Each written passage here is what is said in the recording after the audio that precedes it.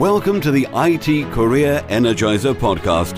For anyone who wants to build and grow a career in IT, develop and improve your strengths and skills, be inspired and motivated by the successes of others, manage your career progression, and achieve your IT career goals. And now, your host, Phil Burgess. Welcome to episode 40 of the IT Career Energizer, a weekly podcast where I chat with inspiring IT professionals, consultants and experts from around the world. To find out more about the podcast, visit itcareerenergizer.com. And don't forget to subscribe to get new episodes automatically downloaded to your device. And now let's chat with today's featured guest, Simon Brown. Simon is an independent consultant specializing in software architecture. He is author of the book Software Architecture for Developers and creator of the C4 software architecture model. Simon is also an award-winning speaker, presenting at conferences, meetups and organizations around the world. So Simon, can I ask you to expand on that brief introduction and tell us a little bit more about yourself? Yeah, sure. So I guess the easiest way to explain it is that I'm a software developer by trade. So I started out my software development career in 1996 after graduating from university. And I basically worked for consulting companies building software for a number of years, mostly in Java, mostly in London, various different business domains and industries and that sort of thing. And then I moved back to Jersey and the Channel Islands, which is where I'm currently living, about 2008. Still did the consulting thing, switched onto the .NET platform because there's not much open source, not much Java here, or there certainly wasn't at the time. And now I get to fly around the world and help teams understand software architecture. That must be an interesting thing to do. It is, yeah. It's fascinating to meet with different teams and different organizations in different countries and see what they're doing and see how they are approaching the software development process and their practices and all of this stuff. Yeah, it's super fascinating. Do you find there are any specific differences between countries, such as cultural differences? There's definitely some cultural influences. It's not as big as I think I thought it was before I started traveling the world. So I think the biggest cultural differences you get is really the team makeup. You know, it's the hierarchical approach versus much more flatter self-organizing. That seems to be the biggest cultural differences that I see anyway. So which countries tend to be more hierarchical? Countries like the UK, funnily enough.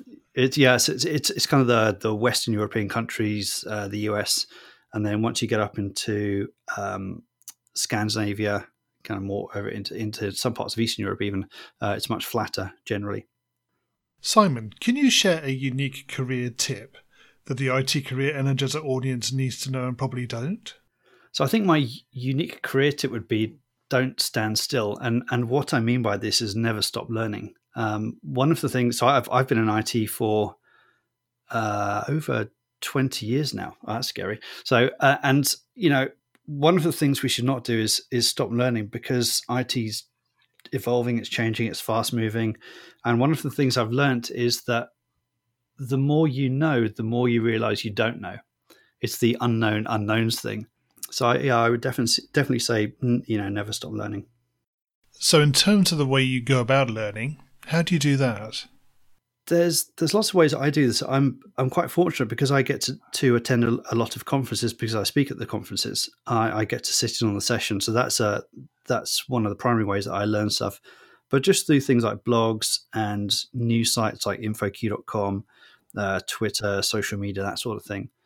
So yeah, just trying to keep up to date with as much as I possibly can, and also appreciating that, you know, time's limited, so I can't deep dive into everything I might want to learn about. So really, it's about getting a good overview of what's going on, and maybe deep diving into things you're specifically interested in. Personally, I find the other way of doing it is to find the format that you find easiest to consume. Yeah. At any one time. So, for example, if you're traveling, you may be able to listen to a podcast or watch a video or maybe even read. Yeah.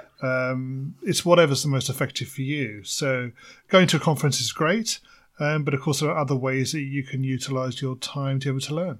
Definitely. I was traveling last week and I picked up on a couple of podcasts. So that was very, very handy. Can you tell us about your worst IT career moment and what you learned from that experience? So I was reading through your previous interviews, and I noticed you interviewed Rob Connery recently, and he dropped a production database. I also did that very early in my career. So that's one of my worst IT career moments. But I think more than that, I've joined a couple of software development teams, and they've just been completely chaotic in nature, and I've kind of had to clean up after them. And I think those would really be my worst career moments. One that particularly springs to mind was back in the dot-com bubble. I joined one of these kind of e-commerce companies, and a team was assembled to build an e-commerce platform for one of the big, very well-known UK companies. And the team was just completely hopeless, absolutely hopeless. And half of them had been flown in from different locations around the world. And I could see this whole project was unraveling. So there was a whole bunch of stuff we had to do there to kind of get the project back on track. But my manager at the time, who's a guy from the US, he actually said to me that I was one of the most productive people on the team, but he wasn't happy with the number of hours I was putting in, which I thought was quite interesting. And basically, I was working 9 until 6, which is my contracted hours, and I was getting all the work done plus more. And some of the people who had flown over, especially from the US, they were working slightly different hours. They were doing like 10 a.m. until about 11 p.m. So, well over 12-hour days. And he said, I was twice as productive as anybody else on the team, but I was working half the number of hours. So therefore, he thought I wasn't committed to the project. So I was like, oh my goodness. And I that's one of those organizations where you almost need to write it off as a learning experience, and I basically quit a few weeks later. So that was pretty horrible. So moving on from your worst IT career moment, can you tell us about your IT career highlight? I think my IT career highlight is actually what I'm doing at the moment. So, during my software development consulting part of my career, I worked on lots of really smart projects with really smart people doing cool stuff, and that was thoroughly enjoyable. But the stuff I'm doing now is really, really interesting. So it's flying around the world, running workshops, running training courses, teaching people about software architecture, distilling software architecture down to its essence to make it accessible to developers, and also the diagramming stuff I'm doing. So it's really nice to see people go on that learning journey with me, where we start off in a workshop in the morning and everybody's drawing really crazy, horrible diagrams. And then we had lots of discussions, and you can gradually see, light bulb moments happen, and people start drawing much better pictures and understand how to present their ideas better, communicate better, and that sort of thing. So I think that's really my IT career highlight. And it's also kind of cool that I do get to travel the world and meet all these different people. And some of my customers are these huge household global names who I would have never, ever considered to be working for in the past. So yeah, that's definitely the highlight.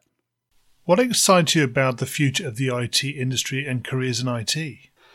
Yeah, this is a tough question. The IT industry is very young, isn't it? It's very immature in a number of different ways, and it's changing very, very quickly. And kind of that's what makes it interesting. It's because it is changing and it is fairly young, and anybody can make an impact. They can make a difference in the team they're working in, the organization they're working in, or even globally with regards to the software development industry, IT industry. So yeah, it's the IT thing, which is it's impacting everybody, and it's just changing so rapidly. That's what makes it exciting. Are there any areas of IT advancement which particularly interest you? So, I mean, because of what I do, I don't tend to get too drawn into specific things. But somebody posted a tweet recently, which was the cover of a magazine from 10 years ago. And it was some guy holding a Nokia phone. And in those short 10 years, I mean, look what we've got now. It's just incredible, the pace of change. Yes, I think one of the things about it is just the unpredictability of where the innovations in IT will take us. Right, yeah. We're going to go into the reveal round now. Are you ready for this? Yep. So what first attracted you to a career in IT? I think, like a lot of other people, I kind of fell into it, to be honest. As a kid growing up, we did have BBC Bees and Archimedes computers, and I was always found playing on those things and writing little programs, not often copying out programs and magazines. So I was definitely one of those geeks at school who used to go home and play with computers and video games. But I was actually not allowed to do computer science at A level. It was kind of frowned upon because they wanted me to do a proper A level, quote unquote. So then when I kind of moved to university, I was initially going to do physics and chemistry and civil engineering and all sorts of stuff, and ended up falling into an IT course somehow. So yeah, I'm not really sure how, to be honest. I just kind of fell into it.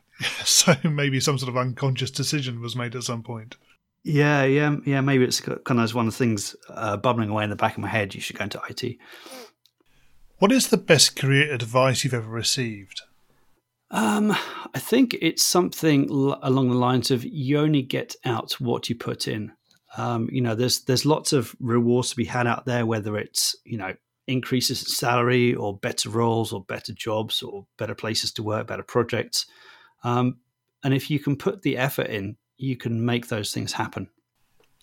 If you were to begin your IT career again right now, what would you do? I wouldn't drop production databases as a graduate. That's a very, very bad idea, I discovered. I was actually kind of lucky. So when I graduated in 96, I did the usual thing of going around to universities and going to the career fairs and things. And all these big consulting companies were trying to wow us in. And I joined a really small consulting company in London, about 30 people. And I would do the same thing again, because the small consulting company was just fantastically enthusiastic, very professional, very well structured, and they really looked after us as graduates. So I would definitely do the same sort of thing, join a small company and probably a consulting company to get that vast level of experience quickly. Yes, I've heard that from a couple of guests in terms of consultancy companies giving them that range of experience. Yeah. What career objectives are you currently focusing on? So I'm trying to do two things really, almost at the same time, primarily because they're linked. So the first thing is I'm trying to spread my C4 model to a much wider audience. And secondly, I also have a startup called Structurizer, and Structurizer is a set of tooling to draw architecture diagrams. That's the thing in a nutshell. So I'm also trying to grow that at the same time. What's the number one non-technical skill that has helped you in your career so far? I would say it's about being able to present ideas and explain things in a way that makes sense to different audiences, different types of people, kind of coupled with the ability to step back and see the bigger picture. And that's what software architecture is about, of course. Absolutely. Simon, can you share a parting piece of career advice with the IT Career Energizer audience? So you've got the cliched stuff like, find something that you're passionate about and never stop learning. I guess one way to figure that out is, what would you like to be known for in the future? And maybe that, asking yourself that question is a good way to figure out what it is you want to do and what interests you. I would also say things like be open and don't get locked into using a single technology or business domain. So again, try to get that broad range of experience as early as possible. Yeah, I think that supports your earlier comment about the need to keep learning. Yeah, indeed. And finally, what's the best way we can find out more about you and connect with you? So the best way to find me is on the internet, simonbrown.je, or Twitter, I'm at Simon Brown. Simon, thanks so much for joining me on the IT Career Energizer podcast today. It's been great chatting with you. Likewise, thank you very much. Hi, Phil here again. I've got a small favour to ask you before I end this week's show. But first, a quick thank you to Simon Brown for being my guest. As usual, you'll find a show notes page for the episode on the IT Career Energizer website at itcareerenergizer.com/E40. My guest next week will be David J. Anderson, who is chairman of Lean Kanban Inc., having started his career as a games developer in the early 80s. To get next week's and future episodes automatically downloaded and available immediately to play, simply subscribe to the podcast in iTunes, Stitcher, or whichever streaming service you're listening to. If you listen to the episode looking back and looking forward on New Year's Day, you'll know that I'm going to be changing the show's release schedule quite soon. So subscribing to the show now will ensure that you don't miss out on any new episodes being released on days other than Monday.